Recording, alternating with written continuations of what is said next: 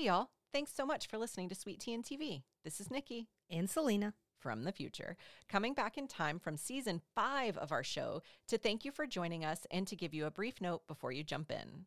As we're recording this, we're in 2023. We started this podcast in 2021, so we've had a little more experience since we started.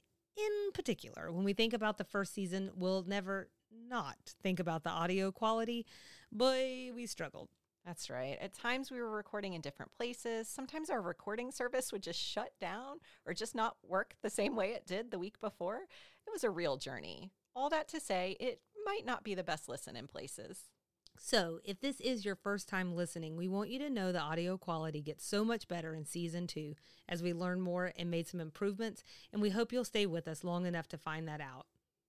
Now, let's get into it.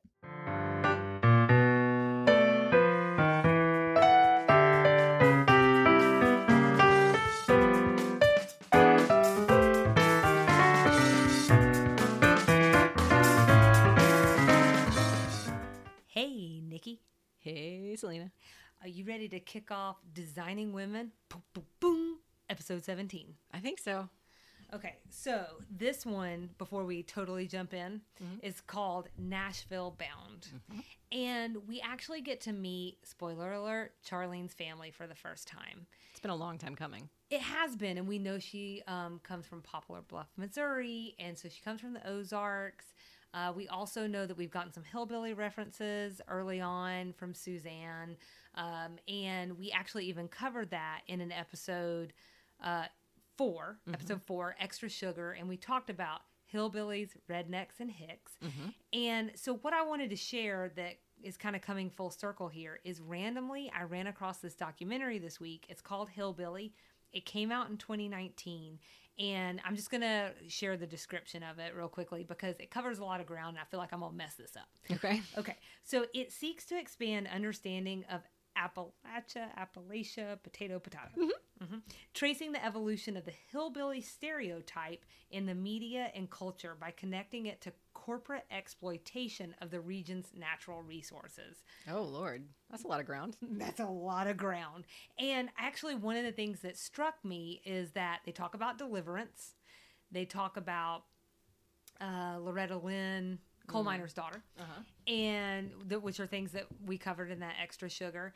And actually, they threw in a lot of other media and cultural representations, and it just really struck a chord with me because it definitely, I don't know, they were hitting on a lot of the same notes that we were, why there's such a misunderstanding of Southerners in general, but, you know, definitely people from Appalachia, you know, the mountains, why there continues to be so much understanding, and it really puts a fine point on it.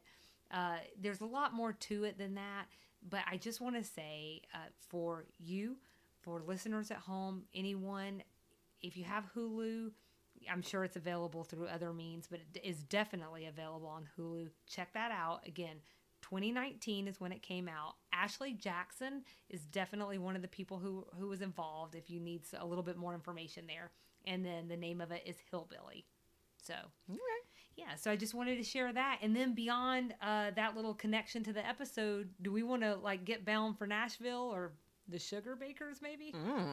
Okay, we'll get Nashville Bound, as the episode title is. So this week's episode description is: a chance meeting with a hotshot promoter at a party convinces Charlene that she will be the next big Nashville star. This one aired on March 16th, 1987, was written by LBT, and news to me, directed by Harry Thomason, LBT's husband.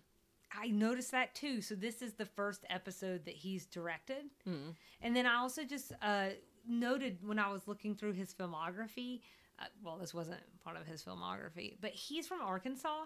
And all this time, like, I don't know. I think I know at some point, obviously they lived in Arkansas. It's very well known if you know who they are and read about them, that they're friends with the Clintons. So all these times that we've gotten like the Razorback references. Right. I've been thinking LBT hat tip. Yep. But really, he was born and raised there, I believe. So it's really a hat tip to him. Right. So, right. and them. Him and them. Him, them. There you go. Okay. Couple of tidbits of show trivia as well. I like these. Um, so Charlene, there's going to be a part in the episode where she introduces her family. She does not actually introduce Carlene, who will later be featured on the show. So, a nail biter. I know. I think that's a big point of contention among long-standing Designing Women fans. It does feel like something you should get right, but... Well, they had 11 kids? 12 kids? 11, I think. 11 people. They had some like people. 6 people to choose from. Couldn't they have picked one? You would think.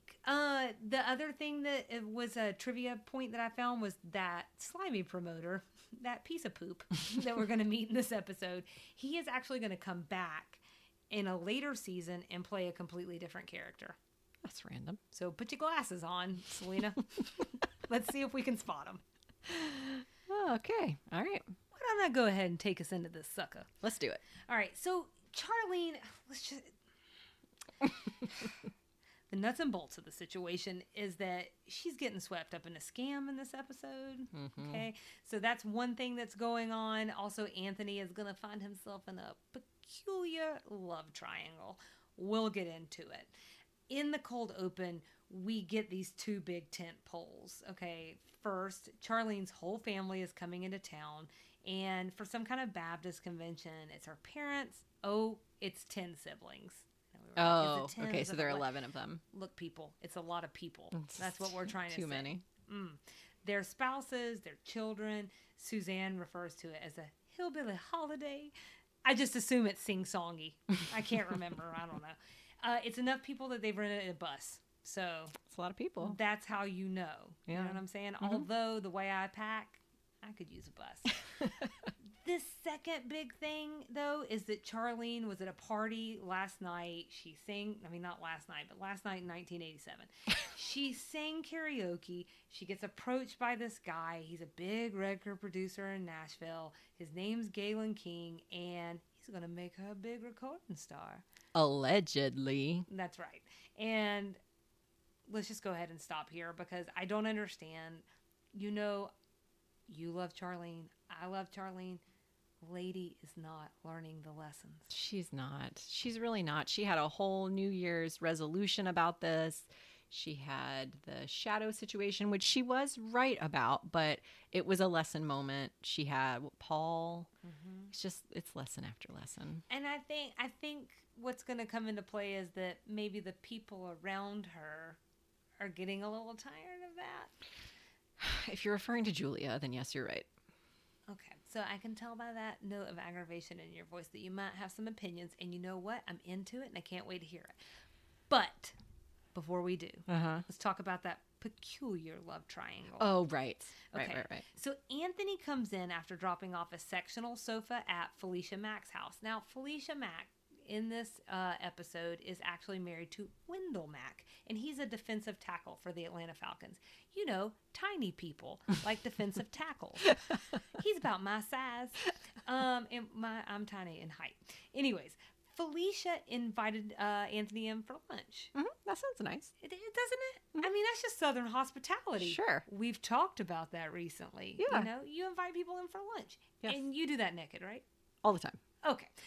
That's the most polite thing to do. Look at you doing that and not skipping a beat. So obviously that was not normal though, right? No. So she was making some advances at Anthony. And, you know, he basically, I think he like drops to his knees and he begs her, please don't do this. Because Wendell is one big, scary dude. Bingo card. We're working on it, guys. We're working on it. Now, tell us what you're thinking about Julia. Well, Julia goes into this little diatribe about Anthony's situation. And I don't know what it is about you and Charlene that you get yourself into these pickles. And I got to say, first time we've watched this, Julia's had some moments that she's really rubbed me the wrong way. This one, just chill out, Julia. Go ahead, take several seats. Chill out. It's going to be fine. Don't be such a jerk to your friends. Yeah. Because Anthony is describing a situation he did not ask for. This woman answers the door naked, and he's just trying to do his job. Charlene's story here is a little bit different, but it's not always different. the thing that happened with Shadow, she was right. They described some other situations, car accidents, lightning strikes. Those are all considered to be bad luck. A lot of times. Sometimes you can prevent a car accident. We don't know if she was driving defensively. Who knows? But a lot of that stuff happens to a person, not because of a person. And Julia's just kind of being a jerk by saying that this is something they brought on themselves. She does. She says, what I don't understand is why these things are always happening to you and Charlene. And it just, I definitely think that she was a little rough around the edges. Julia herself is a little rough around the edges.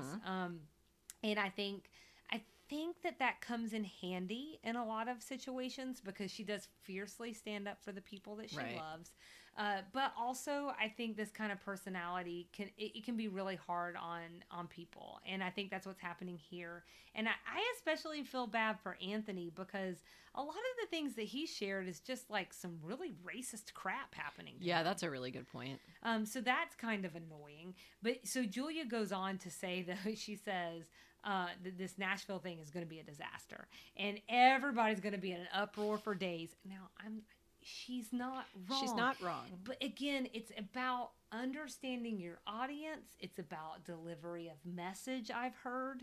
It's about tone. And I think you can be right and not be an a-hole. Yeah.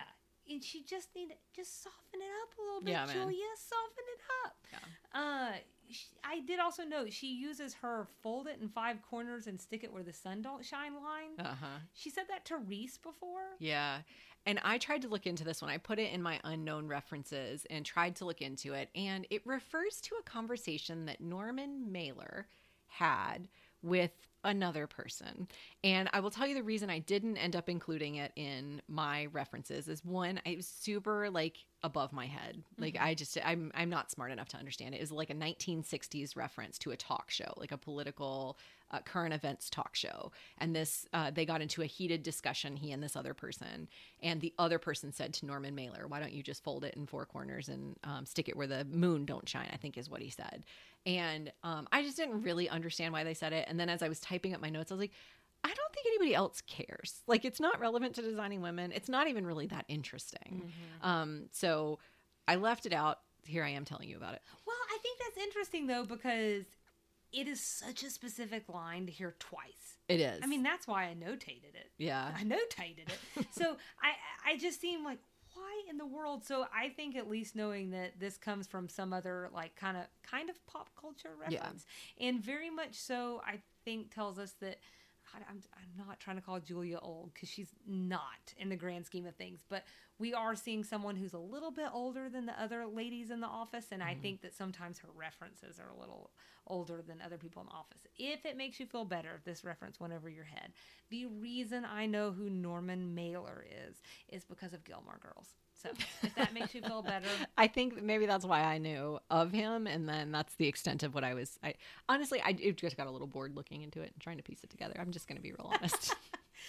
So, in addition to that wonderful line that we get again, Julia turns around. She's begging them in her most dramatic fashion, it's Julia, to please not answer the door when trouble comes a-knocking. And then, because it's Designing Women, there's a knock at the door, and here's Wendell Mack.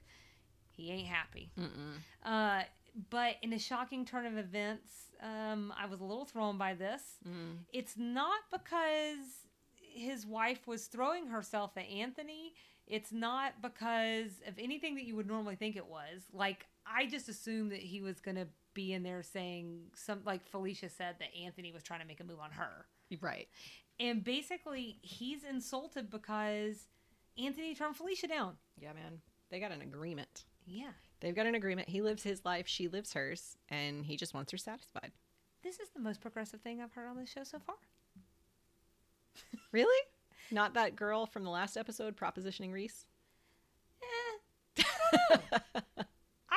I don't know, for whatever reason, like, I was like, I mean, it doesn't work for me, but I don't know. I'm like, I like it. It was a twist that I wasn't expecting. Yeah. So he tells Anthony that he better put a smile on her face and leave her satisfied. Put a smile on her face. I cannot get the way he says that out of my head. he was a tad aggressive, but maybe not as aggressive as Julia. Also, in true Designing Women fashion, like two ships passing in the night. Wendell's leaving, and this Galen character is coming in through the door. Sure. Julia gives us her thoughts in a not very blunt way. Just kidding. In the most blunt way. She says, "Yes, Mr. King, we've been expecting you. Unfortunately, we're very busy, so I'd appreciate it if you just go ahead and do whatever you're going to do. Like cheat us, rob us, kill us. Just get it over with." You know, he's such a scumbag. I'm all right with this. Turn your aggression on him. Oh, yeah. That's cool. Although if this was a real shot, she would have really just screwed things up for Charlene. That's true. That's true. So, but he actually is a scam artist, so it's fine. It all works out. Yeah. So he's name dropping like crazy. Yep. You know, he's talking about Waylon Jennings and all of this, which brings me around to this point. Please stick around, everyone, for Nikki's extra sugar. She is going to be telling us a little bit about all of the name drops in this episode, because Waylon Jennings is the first of several, and not even really the first. Well, the first name drop, but not our first reference to country music. And we're going to learn a thing or two. Hopefully. Oh, if you're in charge, we're going to learn a thing or two. I hope so. So get ready. But anyway, so he knows Waylon Jennings. We're all very impressed. And, you know, Charlene is really, I think, trying to bring everybody around. Like, you know, like, this is legit. No, it's for real. Yeah. So she starts having like this open conversation that she should probably be having with him privately. And he's like, yeah, it's going to cost a couple of $1,000s. Right. I mean, I'm not going to lie to you. This is the first she's apparently hearing of that. It's okay, though, because it's going to get her a couple of songs. Sure. Good. And some local clubs. There's going to be talent scouts there. Okay. And then also a No Frills demo tape. And he's going to get a cut. Right. Again, he's not lying to her. It's all true. And you just see, like, the eyeballs darting back and forth, you know. But Charlene is bought in.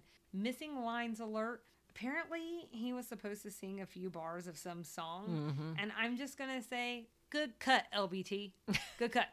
I think we should give Hulu credit for the good cut. I mean, they're the ones that are cutting it. Or network TV, we're not sure. Sorry, LBT. Yeah, that's right. We only have she included it in the some script. Hints. Yeah, he sang. We missed it. That's our gift. We're not sad about that.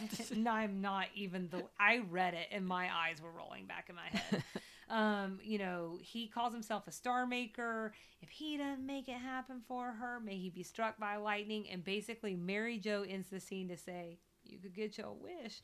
Her dog was struck by lightning." So this next part of the show is all about the girls continuing to worry about Charlene. Charlene shares why this matters to her so much, and her family comes to town. Anything else you would add? Big picture? No, I think that's the summary. All right, we're done. Just kidding.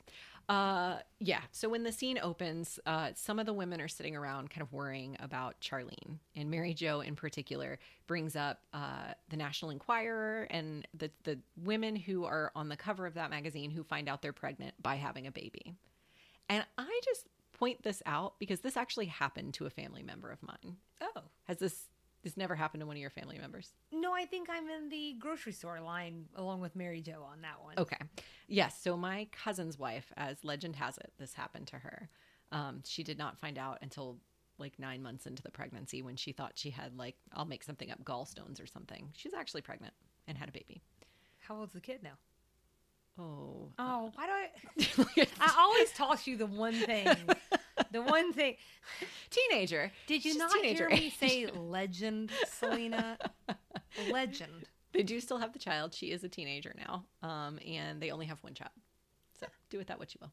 But I just wanted to point that out because this thing really does happen to people. But her whole point had nothing to do with my family. Her whole point, sure? As much as I would love to believe, her whole point had to do with the fact that Charlene is just that person this stuff happens to, which is sort of counter to what Julia was saying in the opening scene. This is Mary Jo acknowledging God, Charlene just has a bad run of luck. Right. Weird things happen to her. Right. So Suzanne then asks Anthony's opinion. He's come into the room and because he's an expert in con men, I mean, he's been to prison.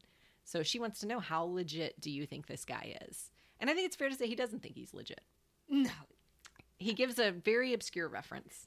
So obscure. But it's fair to say that what he means is this guy's totally full of crap. There you go. And I think we'll probably, if it's not on your list, it's definitely on mine to talk about that reference. Also, he's got his own problems because he's headed back to Felicia. So he doesn't have time for Charlene's problems. He has no time for this. He's got to go back to Felicia's and hope she doesn't open the door naked. So while he's leaving to go back to Felicia's, Galen and Charlene come in. They flounce in. I'm gonna put it out there. They're flouncing in. They've had a very good day. Anthony tells Charlene how good she looks because she's got a new pair of Tony Llama boots. And she is very excited about them. Galen gets them on discount. So if the other ladies are interested, they are not. But Nope. they are. They could get a pair.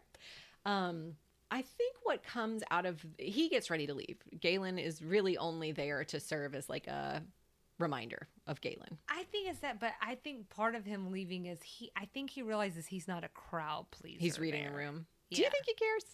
I don't know he cares, but I don't know. I think he thinks because they're a little swifter, and not as trustworthy. I think that he probably knows that they're ready to tear him apart and tear holes in his story. I think that's a good point. Very astute, Selena. He leaves, but not before revealing that Charlene has bought him a gift, a tie clip. I mean, she didn't buy him a car. She bought him a tie clip. But the other ladies are like, dude, don't buy this guy gifts. They just see the money going, I think, and Yeah. it's just it's all red flags for them. And if I guess maybe part of it is if like he's courting her, why is she courting him? Right. I mean, I get it. She's nice and she does say like, you know, he's got to look snazzy. Right. You want your rep to look good and put off a good vibe for you. But Suzanne, I think, is the one who ultimately asks her, like, what's your obsession with this? Like, where did this come from? The same way I felt. I don't know if you felt this way. We've never really talked about her wanting to sing country music. I think that's one of the things that was a little befuddling to me about this entire episode. Yeah. Is it's like, from this episode's vantage point, it feels like this may be the only thing that Charlene has ever cared about. Yeah. And watching the rest of the series up to this point, I don't think we've ever even heard her mention music hardly. There was a Loretta Lynn connection. Like, we might be related. Right. But it wasn't like, and that's so perfect because I've always wanted to sing. Because every Saturday night I'm working the clubs trying to get a job. Exactly. Right. So they ask her, you know, like, what's the deal here? And she reveals kind of a sad little story. You know, she mentions her mom. She mentions that her dad says that Charlene's like her mom. They're both sort of dreamers. They have stars in their eyes. It sounds like maybe her mom had a little bit of a dream of being a singer. She would escape from Poplar Bluff and go to Nashville and go stand outside the Grand Ole Opry on Saturday mornings when she just needed to get away from the family. Really wish I'd looked up that drive time. I'm curious how long that is, because that sounds like a nice little piece to get away from your family. Well, we'll figure it out. Maybe we'll know by the end of the episode. But so it was important to her mom. And then she tells this story about her and her brother going with her dad to the bank at one point. And her dad's looking for a loan. And they're sitting there waiting for this like highfalutin bank man to decide their fate, whether he's going to give them money or not. And she's looking at the hole in her brother's shoes. The man ultimately tells them no. And she thinks to herself that she wants to make her dad proud. She never wants him to have to sit there holding his hat in his hands, looking down at holy shoes again. Yeah, it wasn't necessarily the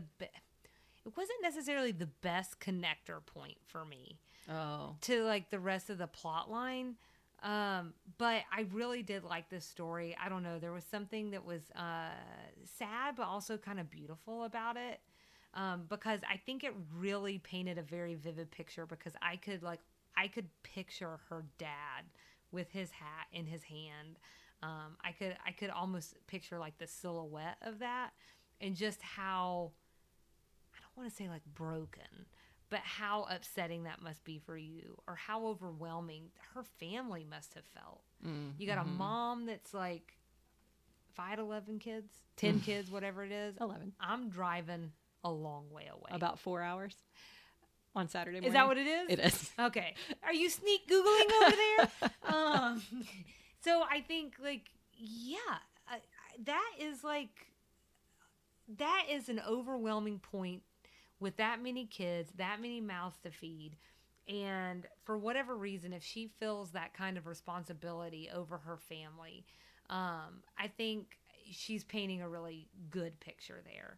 But I don't know. I think it's the timing where we're getting this information, and the fact that it does feel a little haphazard. Yeah. That it's all coming now. Yeah. All that said, now we know, they've told us. Right. So that's why she cares so much now. So I think the women are sort of like, all right, fine. Like, you throw out your family, you throw out making your dad proud.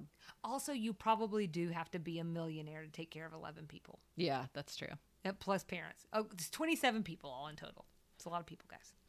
So anyway, the next part is the Frasier reunion, is what I call it. Yeah. It's when all 26 people, I'm going with your number now, all 26 people show up at Sugar Baker's. Well, I said 27. You just killed off Tommy Ray. So this scene is, my notes on this scene are largely just a bunch of observations and then the quote from where Charlene introduces her family. Take us through. So my first observation, which may not be fair, but it feels weird to me that Mary Jo is Charlene's best friend and she's never met the Frasers before. I stand by that. I just think that's just odd. They say they feel like they've known her. Yeah. It definitely is for me, but my best friends I've known since I was staying in their parents' homes. Right. So, but yeah, I definitely see where you're coming from. Mm-hmm. Suzanne gets called out for calling them hillbillies. Finally. I loved it. That was like Redemption City for me. Charlene's dad says, "Oh, nice to meet you. You're the one that calls us hillbillies, right?" And Suzanne does not know what to do. I love that it was so matter of fact. Yeah. So Charlene says, like, don't worry about it. He's been called a lot worse. And, or no, he says, don't worry about it. I've been called a lot worse. And Anthony says, so have I, which is the nice entry point to Anthony. And Anthony becomes relevant because he adopts Charlene's family a little bit later in the scene. Mm-hmm. So Charlene introduces her family. It is a lot of people. And I'll just say Jean Smart nailed the introductions of everyone perfectly. But then she makes her apologies. She has to leave. Mm-hmm. She's got to go to the club. Mm-hmm. So then as she's leaving, Wendell Mack is back. Because it's designing women. Right. He's mad again. And he's just really angry because Anthony just continues to not sleep with his wife. When is Anthony going to get the hint? I know. It has not been subtle. I know. Well, Wendell Mack told him right to his face. And Anthony just, in this amazing twist, without missing a beat, says, like, are you completely uncouth or what? You're doing this right here in front of my family? And Wendell Mack's looking around the room and thinking, something's not adding up here. And Anthony proves that it's not a joke. He's very serious. This is his family. He sets up a whole backstory about how he ended up with the Frasers, and then he proceeds to nail the introductions. He says, these are my sisters, Marlene, Harlene, and Darlene. This is Darlene's husband, Joe, and their kids, Joe Jr., Becky, and Dawn. This is Harlene's husband, Dennis, and their kids, Mindy and Danny, and Jess and Edward Lee. And these are my brothers, Frank, Dwayne, Odell, Robert, Virgil, and Billy Hugh. This is Frank's wife, Velma, who's expecting. And this is Dwayne's wife, Emily, who's expecting. And their kids, Margaret Ann and Dwayne Jr. This is Robert's wife, Cynthia, and their kids, Buford, Brenda, and Bobby Ray. And I think you've met Harold Thomas. So amazing. Just nailed it. And I mean, in the same, it like perfectly mirrored Charlene's. Mm-hmm. So it was like he just like absorbed. Exactly. Just absorbed everything that she did. He did the same sing-songy. I mean, because it was so cute the way she did it in the first place anyway. Yeah. And then for him to just absolutely mirror that was awesome. And then I think we find out a little bit about who Charlene's parents are here. Mm-hmm. Because the other flip side of that is after he does that introduction, he's like, basically in a very wholesome way says to Wendell, so if you want to stay around for a cup of punch, we can probably do that. And then he was like, well, Mom, Dad, is that okay? And then in an instant, they're like, well, son, that's up to you. And I just think I think Charlene would have totally played along had she been there. And I think that just kind of shows the kind parents that she came from, because this was obviously somebody that matters to Charlene. Right. Charlene matters to them. And I think I think people see Anthony's light. Mm-hmm. Also, either that or he's an evil mastermind. It's unclear now that he was able to do that fast. And if somebody was able to remember 250 names the way he did just then, I'm on their side. Yeah, I'm not messing around with that person. Yeah. That's creepy. So they may be hillbillies, but they know what they're doing. Uh-huh. And that's really it. Julia's very impressed with what just happened. Anthony kind of explains that he's been in situations like this before, and he's had to ski down Bandini Mountain a time or two himself, just like he said that Galen did. That's right. And I actually do have one note here that I realized. Mm-hmm. So when we did that extra sugar and we talked about Charlene's parents and we had that whole conversation about disparaging terms for Southerners, I called him Norvell. Oh, her dad. It's and we were like, not Norvell, silly, Norval. Nope. It's Orville. Like, I guess like Orville Redenbacher. Okay. Yeah. So this is why the scripts are so helpful. Yeah. These Southern accents, people, I just can't understand. And then. But they call him Bud, so this is all very Southern too. You got like 18 names. I mean, whatever. I'm familiar. Yeah, and then and then her mom's name, they call her Dot in episode 4. Here they introduce her as Ione. Yeah. I don't know. Ione. That's why they call her Dot. I love Dot. I think that's a delightful name. I do too. Can you just start calling me Dot? If you really want me to. Perfect. You can call me Todd. It's just the backwards of Dot. Oh. No, I'm calling you Sally. That girl. We're going to call this last act, Nikki, Meet Me in the Club. It's going down. Okay. That's a good name. So some people may not know what that is. So if you don't know what Meet Me in the Club, It's Going Down is, I highly recommend that you Google that and have a little taste of mid-2000s. Okay, so in this scene, though, it opens up on Charlene, all kidding aside. It's very sad. She's by herself in the club. A sad, dingy club. Yes, and as any 35 or 36-year-old can tell you, you do not want to see the club when you don't have a few drinks in you. And the lights are on. Yeah, nobody ever wants to see the lights on in a club. No. It's a bad place. So she looks sad. She looks broken. I mean, we don't have to, paint the picture here, really. I mean, all this whole time we talking about she's with a scammer and now she's been scammed. Now her family's in town. But how beautiful would it have been if she hadn't really been scammed? How cool would this episode have been if Charlene had been right? I think I would have been so mad. Oh, really? That I probably would have walked away from the show. Oh, well, good choice then, LBT. I only say that because we put all reality to the side over and over and over again. If this guy, how slimy he's been, how ridiculous he's been, had wound up being like a real deal thing, I just don't think I could have even handled it. Okay.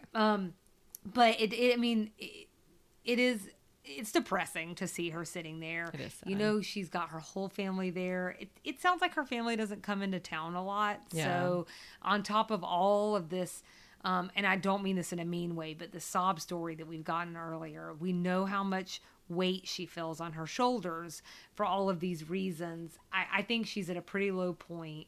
And when her family comes in, she just breaks down. Yeah. And she admits to her dad, she's been had. I did not mean to make that rhyme. Oh, that was ridiculous. And she tells him she spent several $1,000s in the process. I think he's pretty upset because nobody wants to see their baby hurt. Yeah. We also get insight from the parents.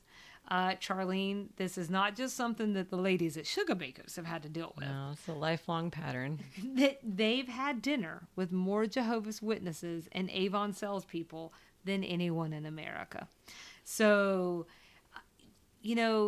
just as Charlene is kind of throwing in the towel, I think, she's finally about to say she is never going to trust anyone again. And for this week. Yeah. But in designing women canon is that we have to have someone waltz through the door. Sure. It is a little surprising, I think. I don't think I expected to see this part coming. No. It's Galen. Mm-hmm. He's back. Right. And he's felt guilty. As he should. Well, he should definitely feel guilty. I think in an odd twist here, whether you believe it or not, here's what we learn is that no one has ever wholesale believed his line of absolute bullcrap before. Right. Like Charlene did. And God bless her. He's driving away. I just had a thought. That is an awful lot of work for what winds up being like, what, $1,500? Oh, uh-huh. They spent a lot of money shopping. That's true. So That's true. it's not exactly like the big get that's going to get him far. That's true. Why? What is even happening? Anyways, so he feels bad. He's coming back to make amends.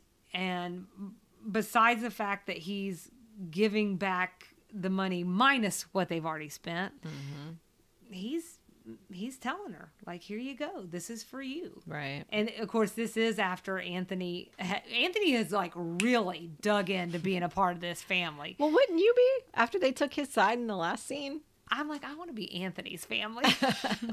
But him and the rest of her brothers, do they need to take him out back, rough him up a little bit? First of all, I think we should have probably gone through on that a little bit. Just knocked him around a little bit. I don't know. Not to, He had it coming. He did. And then all of this, he tries to scam her one more time. Man. And finally, though, she tells him to kick rocks. And we kind of play this out in a nice way because finally, with a group of 30, the manager decides to come out. What are you all doing here? Oh, I've been hearing this noise for 10 minutes. But, and Julia does a sweet thing, and she pays him so that Charlene can sing to her family and her friends. And, that's really where the show ends. I'll just say that this definitely showed to me that Charlene does have a theater background. This is not country music. No. I didn't know this song. No. Did you love it, Nikki?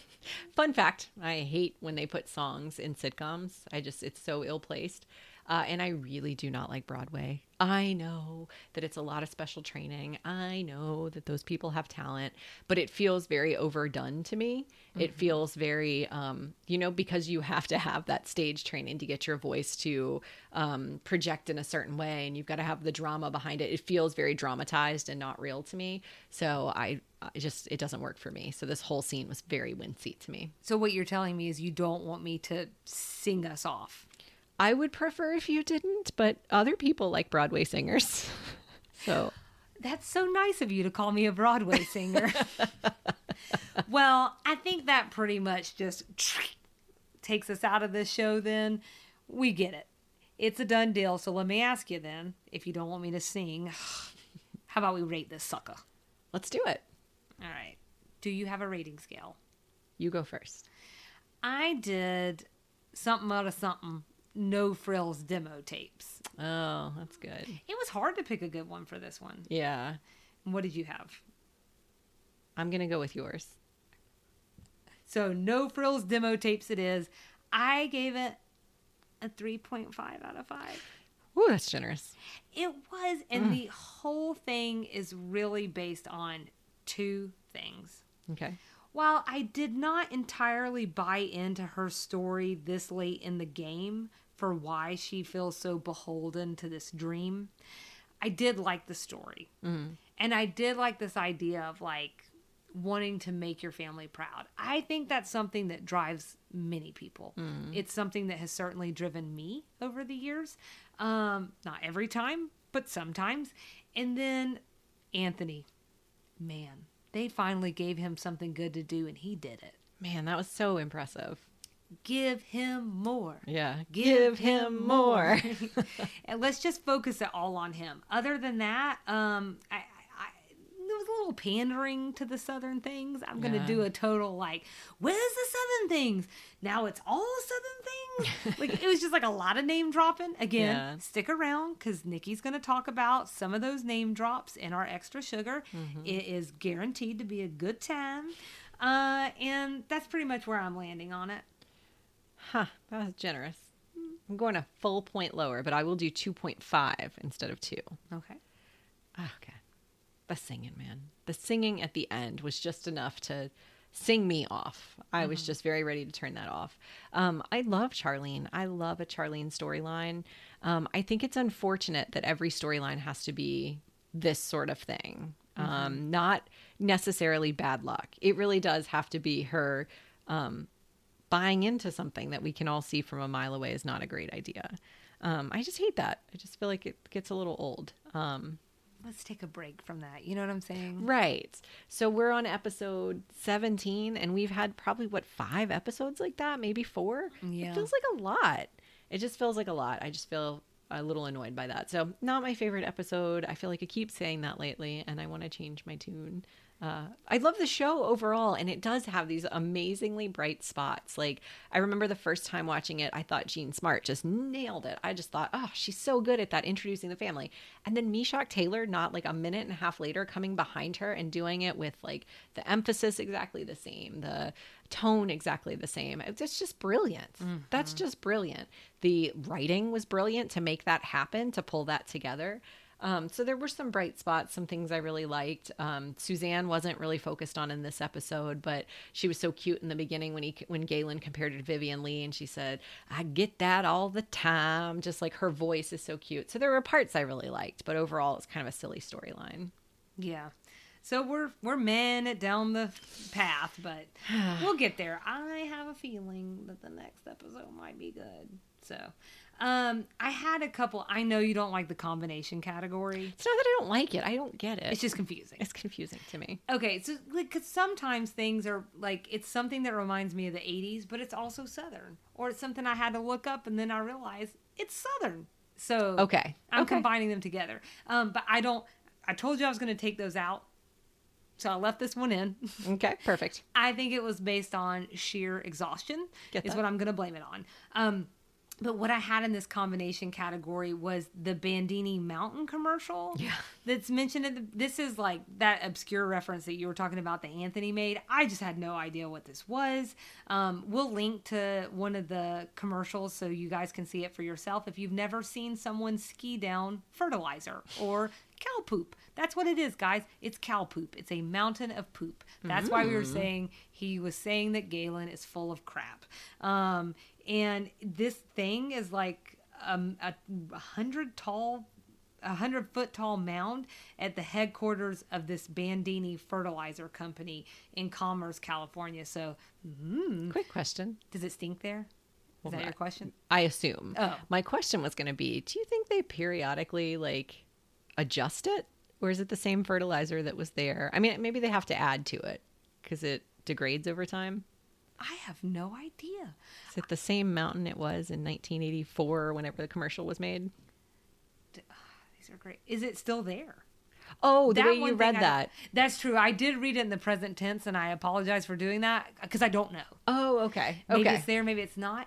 Oh, wouldn't that just be thrilling if we took this show on the road to see if we could stand on top of a poop mountain? Let's just go to Nashville. But this we'd have to go to California for, right?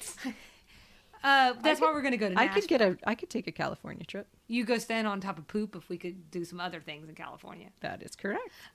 So we're just saying, Bandini, if you're still in business, we'll come Hit stand us on up. your poop mound. My other combination reference, because first I wasn't exactly sure who they were, and then I realized it was like a Southern thing and also an 80s thing. So we're hitting all the check marks. Jimmy Swaggart. Oh, right. He's a Pentecostal televangelist. He had a little prostitute scandal bubble up in the following year after this reference was made. Okay, so I don't think that Nikki is laughing at Mr. Jimmy Swaggart, and I don't even think that she's laughing at the fact that he had a little scandal. I think she might be laughing at the fact that I called it a little prostitute. And I just think that's where you're going to end. And then you keep going. Well, oopsie. Just like a little prostitute scandal. Sorry, Jimmy. Sorry, prostitute. It was a rough year, 88. So 80s things. What you got? Chain letters and Avon ladies. Okay. Yeah, the chain letters thing threw me. Yeah, it was a little weird. I'm not sure what was happening there. I don't know if he was going to cut her into a scam or if there was a way he was going to send. I don't know. Maybe he just wanted to send her a chain letter. Maybe. So many options on the table. I only have one thing, which was this space shuttle keychain. Oh, right. Because he said he's on the list to go up. So on a rocket. So I just figured, like, was there a list? And maybe I was getting the wool pulled over my eyes. But in '84, President Reagan really did sign some Commercial Space Launch Act, and it mandated NASA to encourage private space flight. So Yeah. Maybe there is some like basis in truth. Anyways, I don't know. He's a piece of crap. He's making stuff up left and right. Yeah, this promoter is just not my favorite. Southern things. The Atlanta Falcons, our local hometown football team, and the word naked. That's it. I think you're going to start saying it like that. That's what I think. It's the sign of a good time. I don't know. All right. So they mentioned at the top that the reason her family is actually coming into town, it actually wasn't even to see her. It was for some Baptist convention. And I'll just say there really is a Southern Baptist convention. That is actually what their organization is called. It's like has to do with their structure, but also there literally is an annual meeting for the Southern Baptist Convention, and it's held in different spots. This year, coincidentally, Nashville. How strange. I don't know. It's like kismet. It keeps popping up in the universe like it's meant to be. I mean, I don't know about the convention, but like this podcast is what I'm trying to say. Right. Our stars are aligning. It's very exciting. You're going to run through a lot of country music stuff. Yeah. So I'm going to not touch that one, but we did get a mention of moonshine. The term Bubbas, referring to Charlene's brothers. Just saying, I've known a lot of Bubbas. Same here. Okay. And then I'm like, does that make sense for someone who's not from the South? I don't know. It's just a nickname, guys. It's just a nickname, and it's this random nickname that we apply to all kinds of other names. There's probably no consistency in. I've known a Mike who was called Bubba. I think his name was Mike. Paul, Bubba, all kinds. No this consistency. Bubba, that Bubba. They're always like really popular, though, I feel like. Bubbas? Yeah. How could they not be? Bubba's just kind of a, I don't know, lovable name. Maybe you're setting your kid up for success there. Yeah. I don't know. Vivian Leigh. So we got that mentioned. She is actually British, but she plays one of the most iconic Southern characters ever in Gone with the Wind. And then also we get a Stuckey's mention. Didn't know what that... I mean, I do know, but I don't know. Right. So this is a rest stop. They were at one point in time all over the U.S. There's much fewer of them now. But it just has kitschy souvenirs and their Southern candies. That's what I'm familiar with seeing. Right. I literally picture them in a wicker basket. Oh. At like small convenience stores where I'm going, and I'm looking and deciding whether I want to pee in my pants or in what I can only assume is a bathroom that bad things have happened in. Oh gosh. So next time that happens to you, could you get a Stuckey's candy bar and try it and report back? I totally will, because I have not actually had a pecan log. Oh yeah. Even the name doesn't sound good. This is no offense to you, Stuckey's. It's something about the log. Also, I want to be very clear. It is not Stuckey's I'm going in when I'm questioning peeing in my pants versus the bathroom. This is where I tend to see the candies out. They sell on the counter. packaged branded candies. That's correct. Right. So Stuckey's is actually known for very clean restaurants. Their website told me. References that we had to look up. What would you look up? The JCs. So early in the episode, Charlene says something about her brother Robert and her performing for the JCs. The first time I watched it, I just assumed it was maybe like a local family. And then I was like, gosh darn it, I'm going to have to look this up and make sure. So it's actually an organization called the United States Junior Chamber. It's a leadership training and civic organization for people between the ages of 18 and 40. I did look this one up too. The reason I know is because I feel like you and I might have the exact same thing from Wikipedia written down. I tried to look at their website, but I needed a little something more condensed. Oh. There was like missions and values. You sound great. I'm just saying I needed something Concise. short. And so the other thing that's kind of cool there in terms of like, I just think LBT trying to really make it sound like she's from Missouri, Charlene, is that's where the JCs are located, is in Missouri. There's also a lot of famous JCs and several former presidents. Did you see that on the wiki page? I did. Was Bill Clinton one? He was. Larry Bird, not a president. He's a president in my heart. President of basketball. I don't know. Bill Gates. I watched Space Jam recently. Oh, And Larry Bird's in it. Oh, that's true. How's it? I'm sorry. Bill Gates, too. Welcome to the Space Jam. Here's your chance. Do your dance. Bad news for the JCs. Uh-oh. There was a serial killer with the JC. Oh, no. John Wayne Gacy, the clown one. Oh, my He gosh. was a Maybe JC. maybe I did know that. Yeah. I ended up down a bad rabbit hole on that man. That's nothing against the JC. So I just want to say I couldn't help but type that one up because I mean he's like one of the most famous serial killers of all time. Google it or don't, because it is pretty terrifying. Oh yeah, I know a lot about serial killers. It's not important. Everyone has a fascination. Maybe one of us wanted to be a profiler. Oh yeah, that would be a cool job. So it's interesting, is all I'm saying. I can't believe I missed that because I only recently learned about him. Well, don't Google it before bedtime. Well, that's what happened to me. Oh, no. Yes. I didn't sleep Okay. for like 2 hours. Oh, boy. So, a lot about the JCs there. Yeah, sorry about They're that. a strong organization. Not trying to say anything about them again. The rest of them are kind of boring on my list. I've got not boring. I mean, I'm sure they're interesting people, but after John Wayne Gacy, It's there's hard not to come much. back from that. Jean-Claude Killy is an alpine ski racer. He's the one that Anthony says skied down Bandini Mountain, or is the version of whatever. You know what I mean? Right. There was an association. There you go. Barbara Mandrell Christmas special. I'm going to talk a little bit about Barbara Mandrell, not so much about the Christmas special, but I'll talk about her in Extra Sugar and the Fuller Brush Men. I don't know if you're looking at me with a face that tells me you've never heard of this.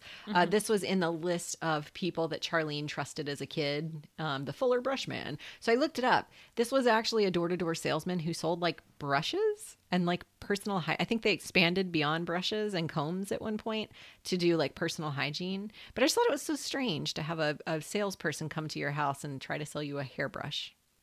That does sound really strange. But when you say that, my grandfather's brush that I'm picturing in my head, because I think he had the whole one, like the whole one, the same one the whole time I've been alive. And it's like one of those bristly ones that I'm Yeah. like, how do you even brush your hair with that? I feel like it may have come from this door-to-door salesperson. I'm going to need you to do a little digging. I need to know. I'm going to This have to blew look my it up. mind. Yeah. My grandmother bought a vacuum cleaner from a door-to-door salesman one time. It used to be a big thing. That's so wild to me because if someone comes to my door now, I get really angry. And I'm like, what do you want from me? Why are you at my door?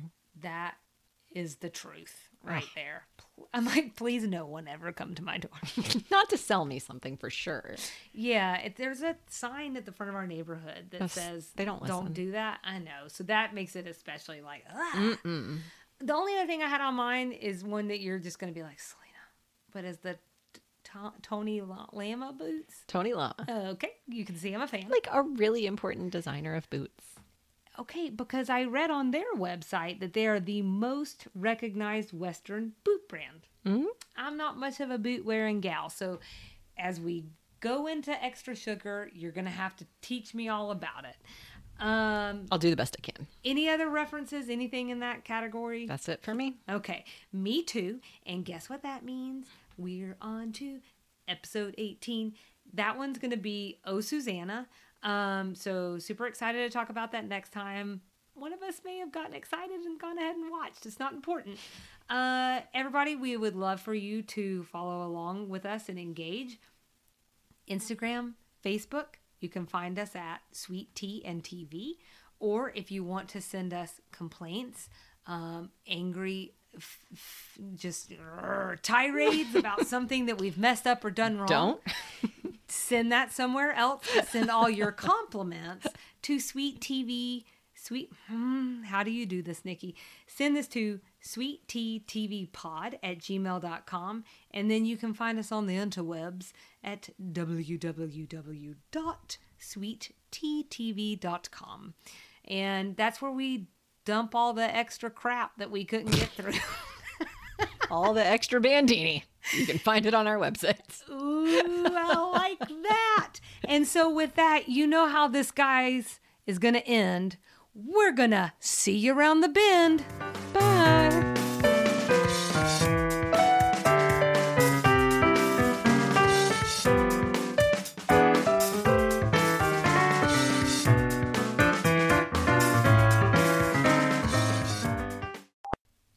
It's time, folks. It's time for this week's Extra Sugar.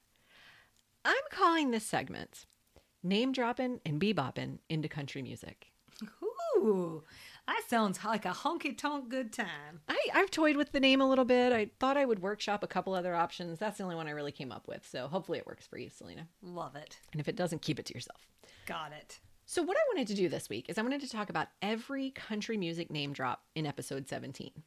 And then learn a little bit about how they got their starts in country music. Because this episode was all about how unrealistic it is that Charlene could have been heard by one producer in one party, one performance, and that was going to make her a star. Now, is that something I need to keep up with as we go? I think that would be a good idea. Okay. I think it would be a good idea. I've got my fake check marks out and I'm ready to roll. Perfect. Perfect. So let me ask you before we start, do you remember any of the name drops in this episode? Oh, they were dropping. They were dropping all over the place. Yeah, I think that was one thing that we talked about a little bit earlier, was just the fact that there was a little like country pandering almost in this episode. But that's okay, because now we get to have this really cool conversation. Waylon Jennings, I definitely remember. Loretta Lynn and Dolly. Dolly, man. It's just not a conversation about country music without Dolly. That's right. So I do have those on my list. And I have a couple extras that I think you'll find interesting. So the first one I wanted to mention is Tammy Wynette. She was not name dropped in this episode, but her song was. Her song Stand By Your Man, which is the song that Charlene sang at the dinner party that got Galen's attention. So Tammy Wynette wrote and recorded that song in 1968. Tammy Wynette, who passed in 1998, is considered the first lady of country music. In the 1960s and 70s, she charted 20 #1 Billboard country chart hits. Wow. 20 in 2 decades. Yeah, that's a lot. That's a lot. Yeah. But before she became famous, Wynette worked as a waitress, a receptionist, and a barmaid. And she also worked in a shoe factory. I don't know if it was a Tony Lama boot factory. It was a shoe factory. In 1963, she attended beauty college in Tupelo, Mississippi, where she learned to be a hairdresser. Fun fact, she continued to renew her cosmetology license every year for the rest of her life, just in case she ever had to go back to a daily job. Now, see, that's the kind of work ethic that I really appreciate. Yeah, that's crazy, right? And so she also, just interestingly, has a daughter who is also a performer, and she's a nurse, I think it is. She also continues to renew her license just in case. It's nice to have a fallback. So in terms of how she got her start in country music, so it was while she was working as a hairdresser in Midfield, Alabama in 1965 that she sang on the Country Boy Eddie TV show in Birmingham. So she would get up and sing from 6 to 8 a.m. and then go to work as a hairdresser. You know, the thing about that really strikes me is like what a different time period that was. Yeah. Live singing. Yeah. On the radio. On TV. Oh, it's right. On TV. A morning show. I just want to make everything the radio. I know. I keep doing that too. So that's, man, she's just like an ambitious lady. Yeah. And she, I think at this time she was also a single mom. So I think that's worth throwing in as well. But so she did that for a while and then headed to Nashville for a record deal. And she got a lot of no's. I want to say somewhere in the range of like maybe even a dozen no's before she finally got a yes and signed with Epic Records in about 1965. So not an overnight sensation. That's what I would say. But goes on to be, I'm sorry, did you say the first lady, the queen? The first lady of country music, yep. Okay. Maybe the queen. I don't know. We can call her the queen. I think know. that might be somebody else. I would call it Dolly. So the next name drop we got was Waylon Jennings. So Galen says he throws a big bash for old Waylon every year at the Al Edco Club. For the rest of us, Waylon is known as one of the founders of outlaw country. Between 1966 and 1995, prepare yourself. 54 of his albums charted on Billboard's top country albums, with 11 reaching number 1. Oh. Could wow. you imagine making 54 albums, much less having them be successful? I'm going to be really honest with you. I can't imagine making 54 of anything, except I guess we should probably be eyeballing 54. Yes, 54 podcast episodes. So Jennings started to play the guitar at the age of 8 and first performed at age 12 on the radio, after which he formed his first band, the Texas Longhorns. He left high school at age 16, determined to become a musician, and worked as a performer and DJ on several radio stations throughout Arizona. In 1958, this is wild to me. In 1958, Buddy Holly, who was like a pioneer in rock music and rockabilly music, arranged Jennings' first recording session. I guess their paths crossed at some point, and so he arranged for him to record and then hired him on to play bass for Buddy Holly. Jennings actually, in like a crazy twist of life, gave up his seat on the flight where Buddy Holly, the Big Bopper, and Richie Valens were the flight that crashed and killed the 3 of those. Are you familiar with that flight? Well, I'm sitting over here, like, just thinking about that is, like, probably on every monumental top 10 music moments, right? Mm-hmm. I mean, we have a famous song that is still, that I think even probably little kids know today, which is American Pie. I mean, that is just like a milestone of milestones of milestones. And what a group. Right. It is a huge event. It's actually in that song, American Pie, and it just in popular culture is known as the day the music died. So Waylon Jennings, amazingly, was supposed to be on that flight, gave up his seat because someone else was sick and he wanted to share and let him fly. Unfortunately, Waylon made a comment as they were leaving. It was a joke. He made it as a joke to a friend and said, "I hope your plane crashes." Then it did. I only bring that up to say, after the plane crash, he was pretty scarred. And he kind of gave up. I'm covered in chills. Oh. Well, he sort of gave up and he moved back to Arizona. And it took him a while. He had to work as a radio DJ again for a while before he was willing to try music again. So he headed to Nashville in the mid-'60s and was signed to a label. So weirdly, if you've ever heard any of Waylon Jennings' music, or if you've listened to anything I've said about him being a country artist, he was originally signed as a pop folk singer and failed miserably. That career did not work out well. So he was signed to another label, and they kind of rebranded him as a country artist. There, he was very successful. And at the very beginning of his career, for the first few years of his career, he released multiple albums a year. Fun fact. He was living with Johnny Cash during this time, and they used a lot of amphetamines. So he was very sped up and very into his work, which I think helps explain some of his productivity in music. So actually, like, obviously I know the name Waylon Jennings, okay? And I know that, like, Waylon Jennings is someone that my grandfather really admired, and also someone that my uncle really admired. The only thing I really know about Waylon Jennings is that he did a highly unusual amount of drugs, and the kind that would put every rock band you've ever thought did a lot of drugs to shame. So I think I even read that, like, at one point he was doing up to like $1,500 a day worth of cocaine. It's crazy. Yeah. So this is not dishonoring his memory. This is widely known. He was open about it. Well, I think part of it too is who knows how long he carried around the day the music died. Yeah. You know, that probably factored into it. Then you think about the lifestyle. Like, the lifestyle in the music world is nuts. Yeah. Says the person who's not part of the music world. As we understand it. Yes. So I think it's just those things coupled together. That's not a judgment. That's something that happens to people in life. This is not, now that amount might be unusual, but having an addiction is not unusual. And it's certainly not something that we'll ever be judging on this show. Oh, definitely not. So there is a lot more about every single one of these people I'm talking about. I feel like this is a good point to stop and say, he was one in particular, like you said, a name I know, music I know. I don't know much about him. And so I ended up down 14 rabbit holes on all these people. And I really want to stay focused on how they got discovered because that's the tie to this episode. But if you are interested, definitely dig into each one of these people. Their stories are amazing in a lot of, in almost every instance, because these are 1987 references we're talking about today. These are really old references, and these people were from a different era. Like their life was even in a different era. So even some of the things I'm learning about them is just, it's fascinating. There was a Rolling Stone article about Waylon Jennings after he died that really digs into how he got his start, what his life was like, what his career was like. They talk about how he was supposed to be in We Are the World. He helped, he was part of that recording group, that superstar song from the 80s, and walked away from it over a disagreement.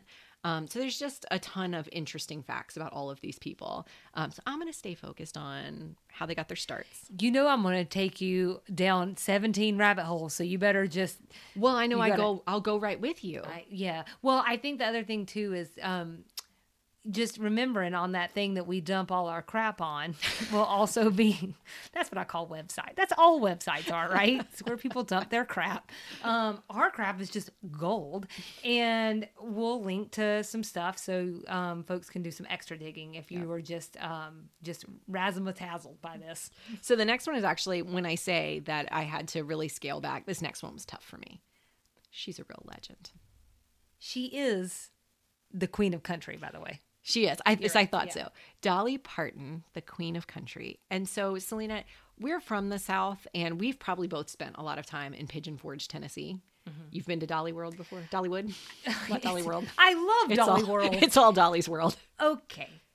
I have been to Pigeon Forge a number of times. I've never been to Dolly World. Is that right? No, that's why I wanted to propose at some point if we keep this thing going.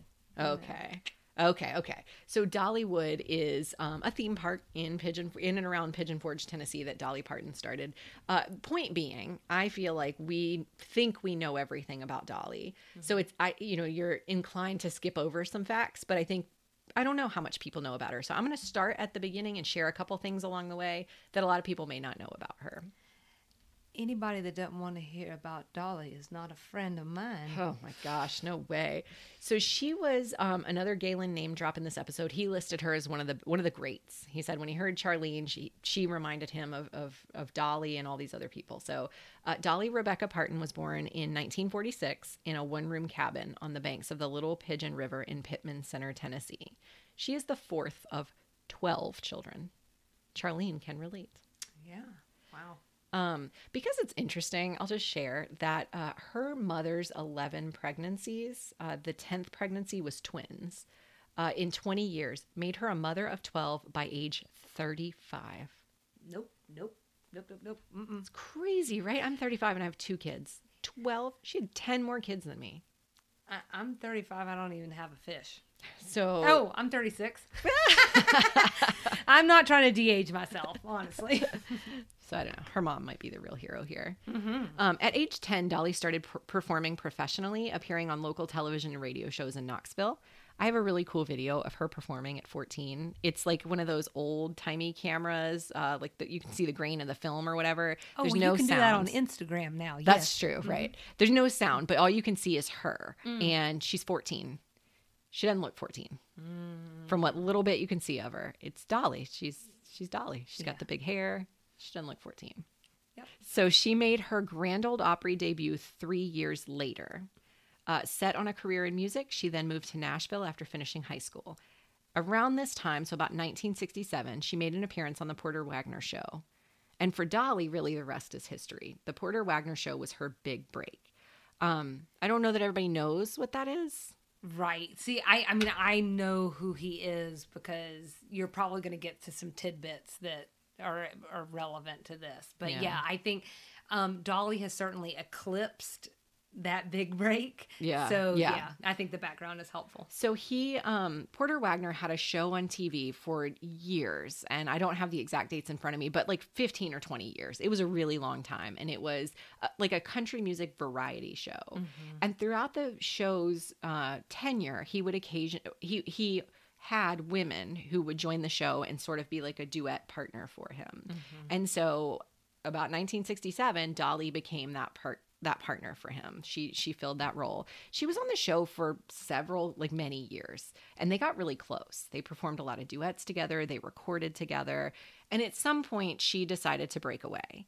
And I tried to look into it. I don't know if you know more than this. I tried to look into kind of what caused that break, if it really was just sort of like a amicable, I'm moving on and I want to focus on my career, or if it was something less amicable. I'm not sure.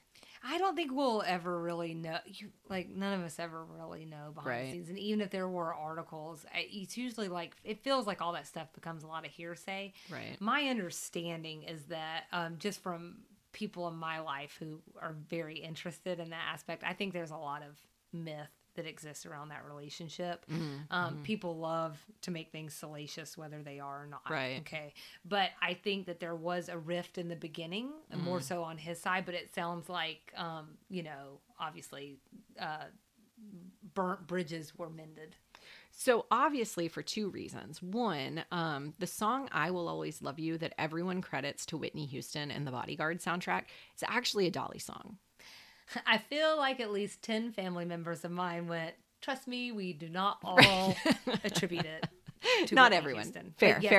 Many definitely people. a lot of people do, yes. Many people. And especially people our age might not realize that that was actually originally a Dolly song. And actually it was originally written because of their professional break.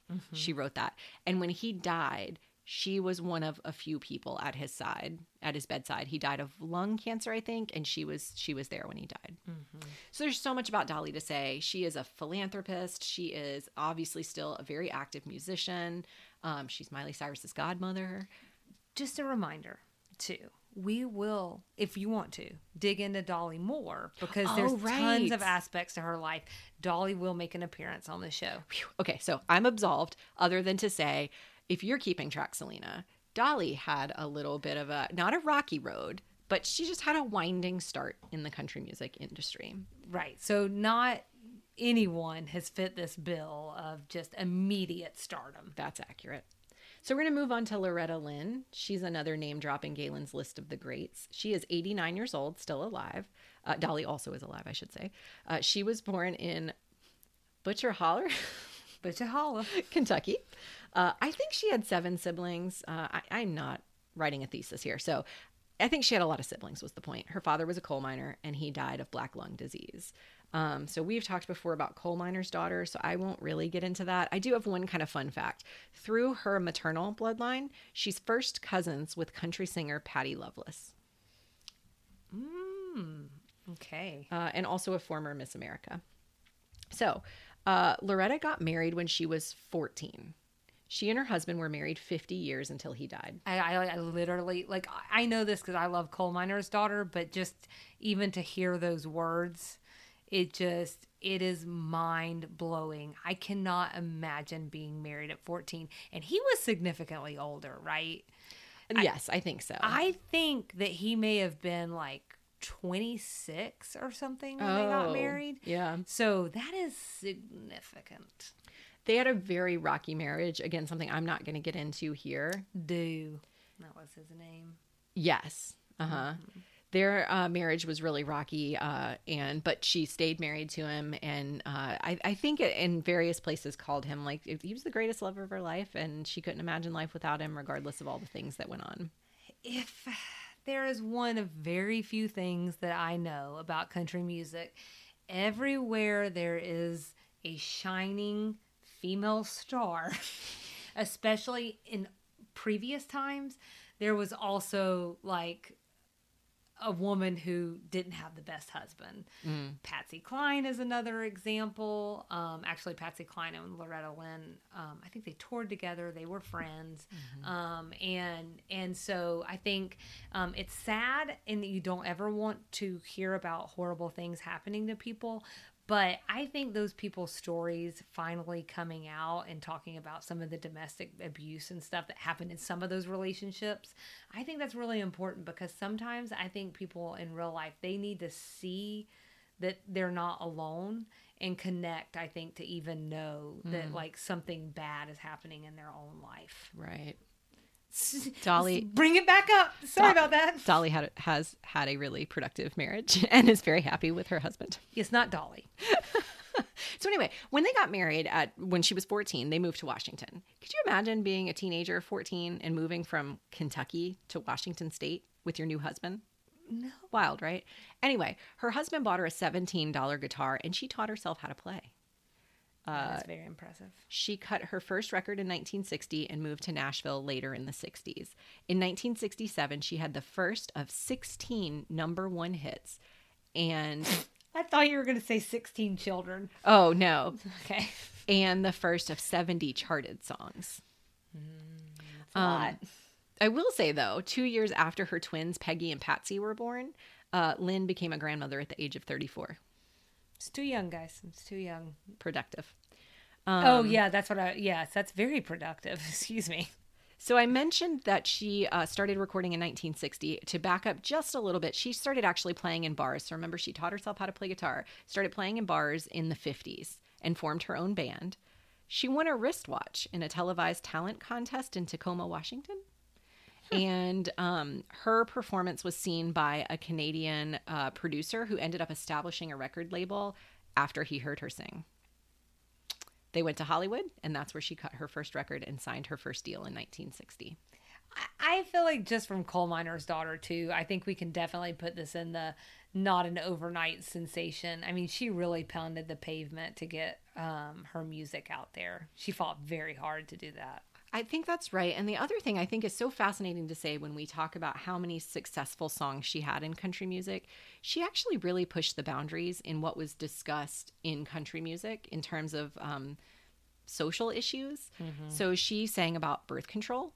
She sang about repeated childbirth, double standards for men and women. She sang about being widowed by the draft during the Vietnam War.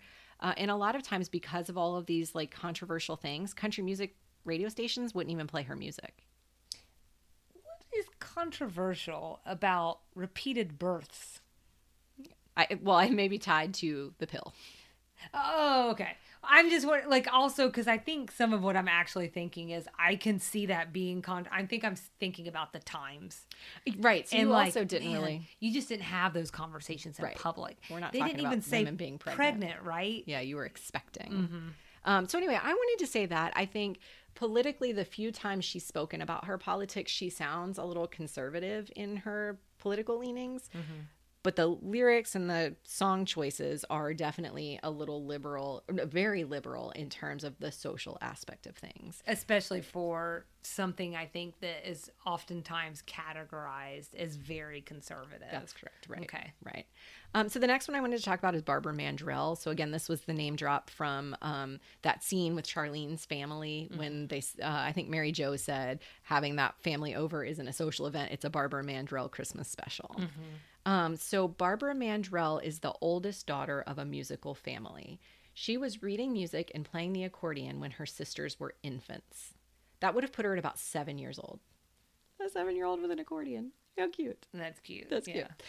6 years later, so she would have been about 13, she had become so adept at playing the steel guitar that her father took her to a music trade convention in Chicago.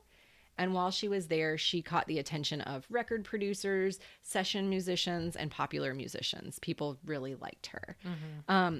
So in addition to the accordion and the steel guitar, she had also learned to play so the pedal steel, but also the lap steel.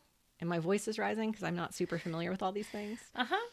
I'm more familiar with these: the piano, the saxophone, the banjo, and more. In fact, she played the pedal steel guitar for Patsy Cline, who once wrote to a friend that Mandrell was, quote, a 13-year-old blonde doll who plays the steel guitar out of this world. What a show woman. Wow.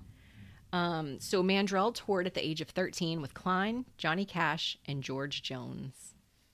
That is, she was a wide, open-eyed 13-year-old, I guess. She would have had to have been. It seems almost to think about because I put on one of those Christmas specials just to see what their family was like, and I think they're definitely portrayed as like this wholesome, like I imagine the Osmonds. I think that's country Osmonds, maybe, you know. And so I'm just picturing them with these big partiers, and also like just think about being a parent, like your 13-year-old. Yeah, that's a lot. So that's a lot. Yeah. So she moved to Nashville in the late 60s, and within 48 hours of a nightclub appearance near the Grand Ole Opry, she received offers from recording contracts from 6 record companies. After signing with Columbia in 1969, she had her first chart hit, a remake of the Otis Redding classic, I've Been Loving You Too Long to Stop Now. Love me some Otis Redding. The last thing I'll say here about her, again, because it's interesting, is that she retired from performing in 1997. She wanted to focus on her family. So she walked away from her career, but the Grand Ole Opry continues to list her as a standing member. She's only one of a few people who have been allowed to maintain their membership without either performing regularly or having a medical incapacitation. So they've made a special exception to let her remain as an Opry member. Which I think is really something, since off mic you and I have had a conversation about how that's probably the person that we were like the least familiar with. Right.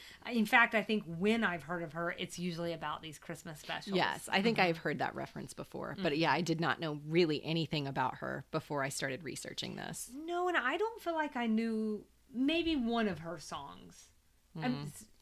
I don't know if that made any sense. So to be clear, like I knew one song, I think, and the rest, and there's a lot of them. Yeah. I don't know any of them. I mean, I know I'm not a country fan, but I still know stuff about music enough to, you know.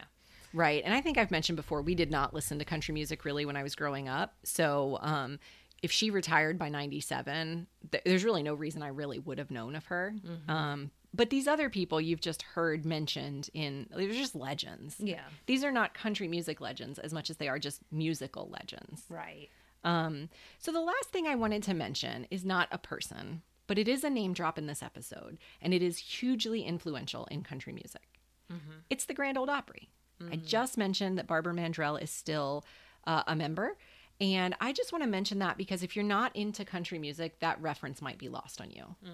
It might be something you've heard of, or maybe you've never heard of it. Right. And for me, I learned some things about the Grand Ole Opry. I thought it was a musical venue. It is. But it also is America's longest running radio broadcast in history.